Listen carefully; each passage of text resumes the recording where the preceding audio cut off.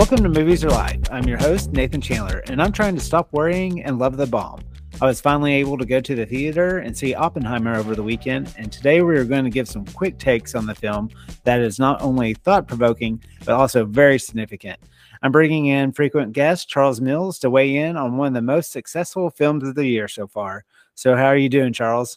I'm good. And before we get started, I just wanted to ask, do I need to have watched Barbie? Or is it going to be any spoilers for? I don't know how this works. No, not at all. I think the weekend is just fascinating because I can't think of really two very different films. We imagine a future, and our imaginings horrify us.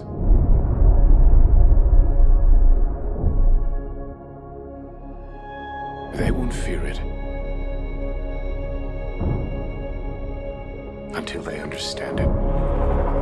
Oppenheimer is an epic biopic thriller written and directed by Christopher Nolan. It's based on the 2005 Pulitzer Prize winning biography, American Prometheus, and the film chronicles the career of American theoretical physicist J. Robert Oppenheimer. The story predominantly focuses on Oppenheimer's early studies, his direction of the Manhattan Project during World War II, and his eventual fall from grace due to his 1954 security hearing. Cillian Murphy stars as the title character. Emily Blunt plays his wife, Kitty. There's also roles played by Matt Damon, Robert Downey Jr., Florence Pugh, and then just tons of faces. You'll probably be like, wait, I know this person. Wait, I didn't know he was in this. I didn't know she was in this. I think it's kind of fun to almost be surprised with some of those. So I think I saw this, but you saw this movie on opening weekend, right? Mm-hmm, I did. Yeah. And I wanted to see it in the IMAX 70 millimeter because I believe there's only like 13 theaters in the world that can show it that way or something. And it is sold out, still sold out. It's sold out so far weeks in advance. I'm like, I can't.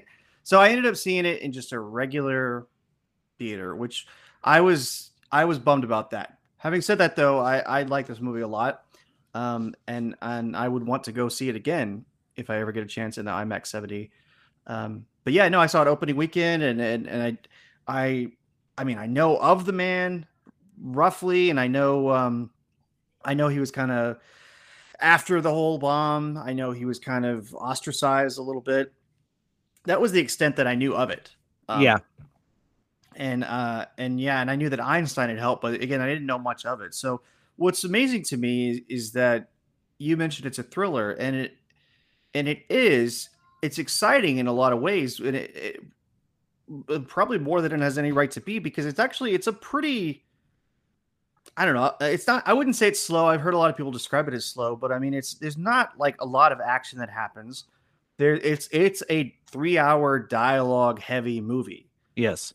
But it's kind of the culmination of Christopher Nolan's career. I'm not going to say it's his best movie, but it's like hit all of the style that he's been inventing over the years. Mm-hmm.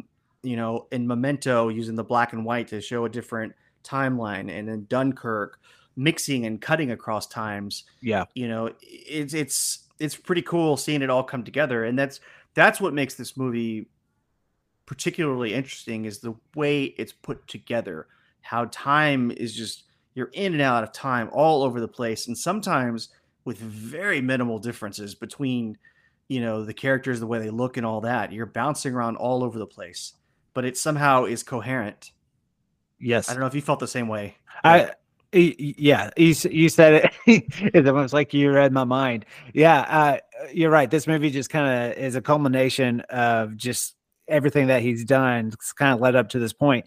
And yes, it's dialogue heavy, but I didn't think it was slow at all. In fact, I'd be almost a little interested to see how long the longest scene is that plays out, because he is going back and forth all the time. And I think it's almost recognizing that this, I'm not like a sciencey guy, but he does a really good job, because this movie is full of science jargon, and it's almost like he's utilizing these editing techniques to move the story along. And he even though really, I mean, this is kind of, even if like I didn't know all the details, I really didn't know much about Oppenheimer the man, but we have some historical context of the atom bomb in World War II.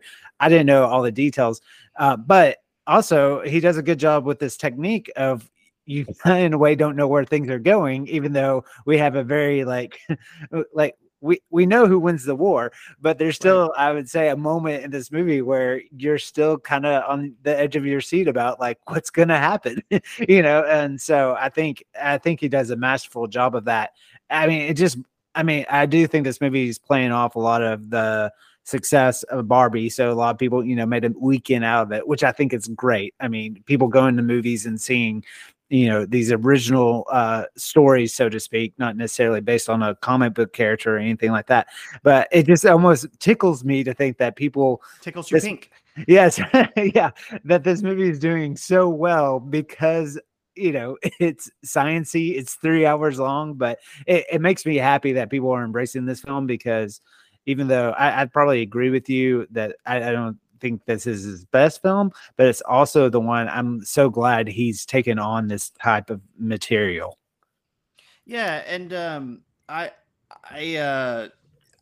was actually thinking that when you were talking about the money of it, like I think outside of the Batman trilogy, this is his highest grossing movie. Wow. So, which is crazy considering he's had such big hits, Yeah. Inception and was Tenet a hit? I can't remember if Tenet actually was a hit or not. I know that was kind of came out during the pandemic. It was, it came out. That one, it might have broke some records just for the year, just because it might have been the only movie that was actually out in the theaters at the time. But yeah. But what's cool also about it is the fact that he's shooting this movie with these IMAX cameras, and I know that's kind of become just like buzzwords to a lot of people, but I don't think people fully understand, because IMAX, a lot of times it's just a movie that's blown up to IMAX or whatever. He's shooting, this is film. This is not digital. He's shooting on large format film. And for this movie in particular, Kodak had to create black and white IMAX film. That wasn't converted in post, that he shot it in black and white. And when you think about that, it's kind of crazy that it's a dialogue-driven drama that was shot on these large format cameras. Yeah, it's wild. And the fact that he also, I believe he claimed that he has no computer-generated imagery in the movie. That he used, obviously he removed stuff in post, stuff like that, but there's nothing like created like in 3D, and then even the bomb, the explosion was done practically. So it's kind of amazing, but it just strikes me as very crazy that like they're inventing like new technology for this movie. And there is part of me that's like, did it need it? Like, did it need this like giant format black and white? I don't know. I don't know. It's a case for that. It's like, I love it though, because, if I could ever go and see it in an IMAX 70 millimeter screening, I would love to. I don't know if it needed to be shot this way, but, but it was beautiful. And it was beautiful, yeah. And I really appreciate someone shooting black and white as black and white, and not just, there was intent behind that. Yeah. Speaking of that, Robert Downey Jr., I think, stole the show, personally.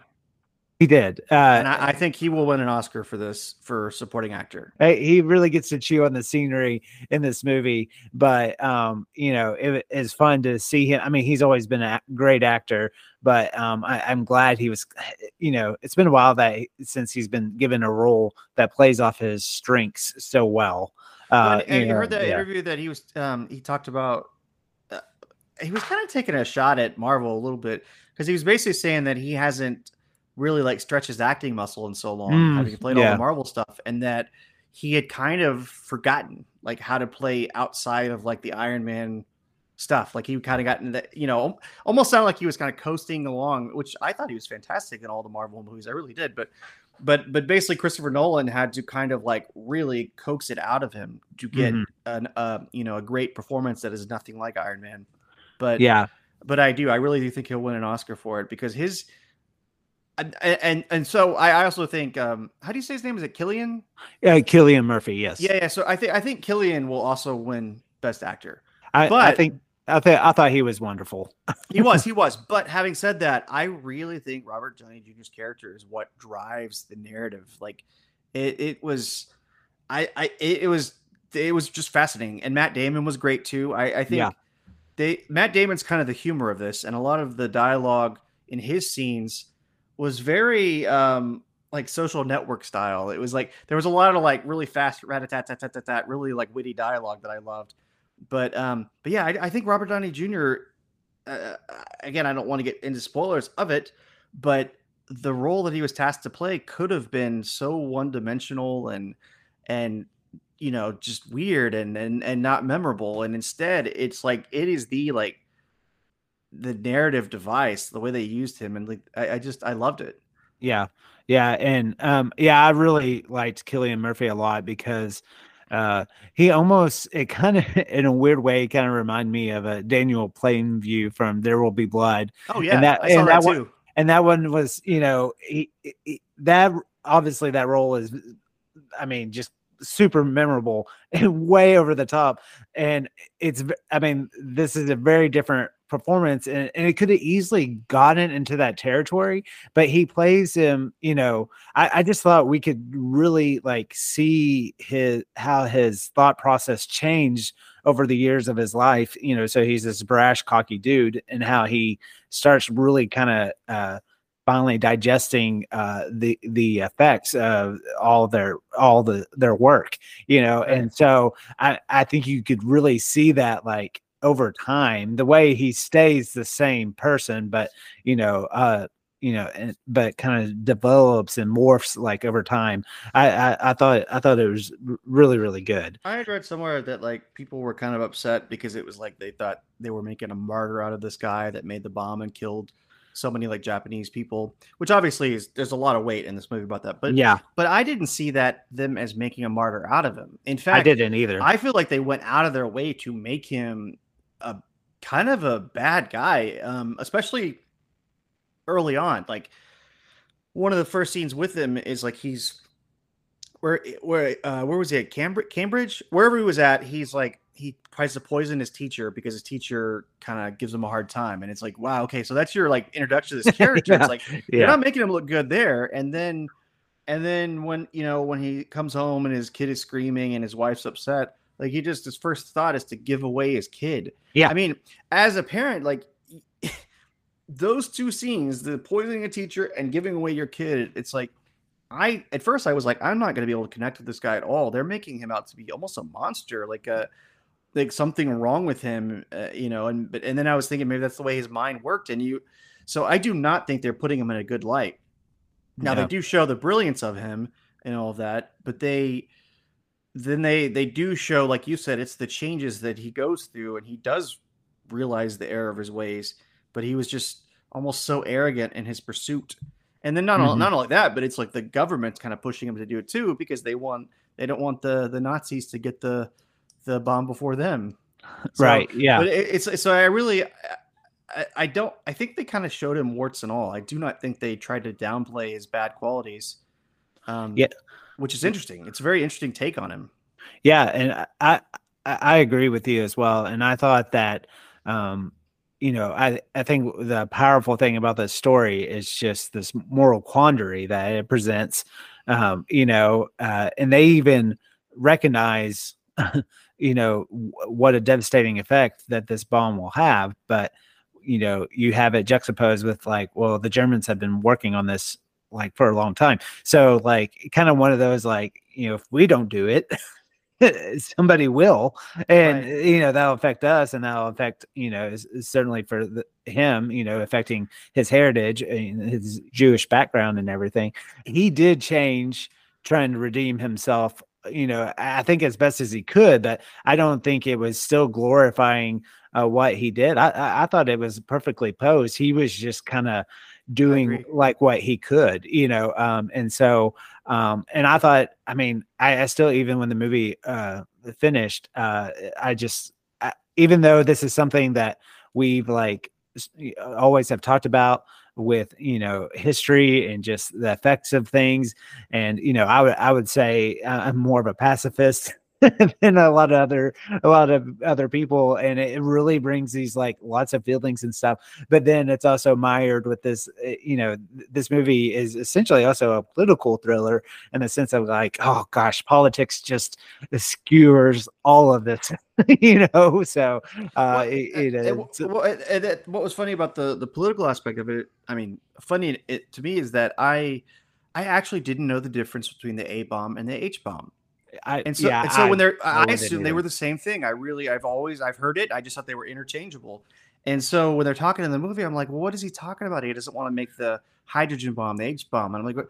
And so that was one of those things I had to actually come home and look it up. And so it's like, and then I was like, okay, did we ever end up using an H bomb in war? And it turns out that they were made despite Oppenheimer not wanting to make them, but they have never been used. No country has ever used an H bomb, a hydrogen bomb in war. So in some ways, I would say that he's probably should be given credit for that. I mean, I know there's the whole mutually assisted destruction or mutually assured destruction, but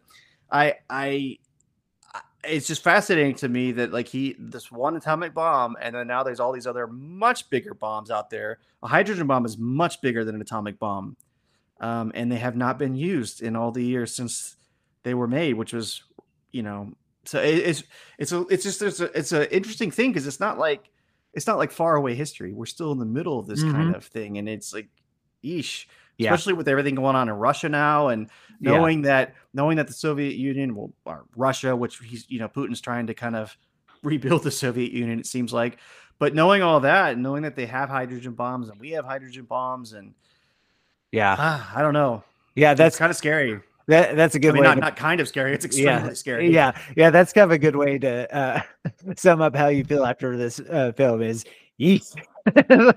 You're just like, whoo.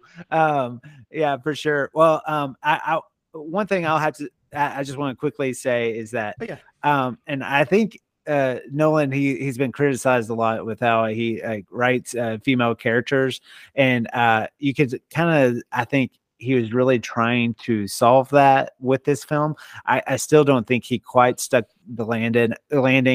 My kind of one big critique, I thought Emily Blunt was really misused in this movie.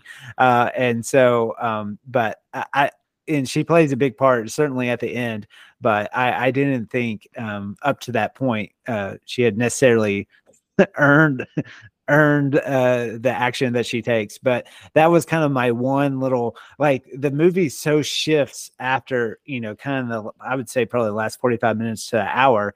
And I thought it was good, but all of a sudden it kind of felt like Nolan was really kind of telling us how to feel during everything, when up to that point, I felt like we were still getting to kind of decide for ourselves. She was okay. I mean, I don't know if maybe you just liked her more than I did. I didn't think she was bad, but the scene I love though, and it's kind of a weird scene, is when they're like having her being confronted with the whole, like, the affair, like, and she's in that, and the way they visualize that, and it's a very interesting way to do that. Like, it's like putting all their dirty laundry out for the public to see and go on the record. I thought that was a really interesting moment, the way Nolan decided to do that. What did you think of Florence Pugh? Well, she threw me off guard a little bit because I didn't know she was in the movie. Strangely enough, I know you could just go on IMDb and see all these things, but I like to kind of go in, pretty fresh and stuff like that. And so she's one of my favorite actresses. And so we saw a lot more of her than I was expecting, for sure. Yeah. And so the person literally next to me covered their eyes. And so in the theater, but I mean, I thought she was really effective in her role. I always think she's really good. Can I mention one spoiler? Can we give a spoiler alert? Because there's something I do want to ask you. Are you sure. Okay with that? Yeah, okay, sure. So there's a sequence where spoiler. There's a sequence where it's a flashback to her, dying in the bathtub. Yeah. I took away that she had committed suicide, right? I don't know if that's what you took out of it, but yeah. Apparently, people have said that in one shot of the movie, there's a like a black leather glove hand, gloved hand pushing her head down. I kind of wondered that. I did see that, and for a second, I was kind of like, "Wait, did he, basically help her, assist her in killing herself?" So I did not notice it, and I don't know how I didn't apparently, but there have been there's so much speculation on it. People were saying that was it like his perspective, and he's like blaming himself for it happening, and it's like his hand. Other people said that it's the same kind of glove that the agents who were going through their trash earlier wore. And so the implication there is that the government killed her. Oh, huh. Interesting. And so I started researching that a little bit, and it's like there is that conspiracy theory, and it's been out there for a long time, like that may have been how she was killed. So it's another thing. I want to rewatch it again. Interesting. Speaking of that, I saw it at a theater where they were serving food, and that was probably one of the times when one of the waiters walked in front. But during the countdown of the bomb, that's when a waiter came and like asked me a question. I'm like looking around. I'm like, they're counting the bomb. This is 2 hours into the movie, man. Like, yeah. I'm trying to like look around. I'm like, I already gave you my card. Oh man, anyway, that's like several things I know I need to rewatch. Yeah. That's a really interesting theory. Like I didn't take it necessarily that he actually physically had done it, but when he was just imagining what happened, he kind of thought like he was the cause, the cause for it and stuff like that. But that's interesting as far as the government agency, because I mean the movie is very clear on how, I mean, he was followed and monitored constantly, so I wouldn't put it past anybody it's just such a weird the way I'm understanding that shot is like it was just one like quick shot, but that it just sold this idea that it wasn't exactly a suicide. So that's really interesting to me. Well, so I was kind of looking back around this time. We had recorded our discussion about Everything Everywhere All at Once. And during that podcast, we had predicted that it would win Best Picture. I feel like, I mean, it's still early. There's still a lot of things to come out in the fall, but I think we both agree that this will garner a lot of nominations. You already talked about Downing's performance, and I think a lot of people will be, I think technically this will be nominated for a lot of things like editing and production design, costume design. I thought the makeup was really good as well. Cinematography. Yeah, cinematography. Do you think this movie will win Best Picture? I can't even think of what else will be nominated, but yes, I do. It's just such a big picture, and I think he will finally win a directing Oscar. He's only been nominated to director like once, right? I'm trying to think. Yeah, it hasn't been very times. Yeah. So I actually think this, because of the like monumental achievement that it is, I think he will win director for sure. I think Downey Jr. and Killian, I think they're all kind of locks for this.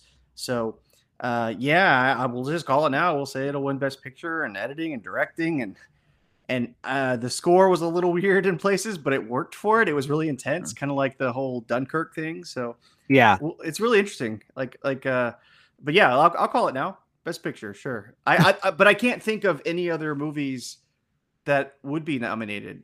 Can you? Like, what's another front? Would you say Barbie? I mean, is that good? I wouldn't be surprised if it was giving a nod. I wonder if the Spider-Man, Across the Spider-Verse, I don't know if it can slip into a Best Picture nomination. I think it's Best Animated Film for sure. Yeah. So, and then the Ninja Turtles movie was really good in that regard. Oh, okay. Yeah. I mean, obviously there'll be Killers of the Flower Moon, will be coming out. It's funny you say that. I'm just now listening to the book. I highly recommend Oppenheimer. I mentioned kind of the couple of things I kind of got hung up with a little bit, but still, it's one of those movies. If it did win Best Picture, I totally support that. It's challenging, but also accessible, and I mean, it's kind of operating on all the technical levels. That it's everything coming together, including the writing, the actors, the directing, and everything like that. So yeah, it'll be a force to be reckoned with. Well, Killian is a fantastic actor anyway. He's been in almost every Christopher Nolan movie. So it's really cool that he's finally like a big starring role, and he's just knocked it out of the park.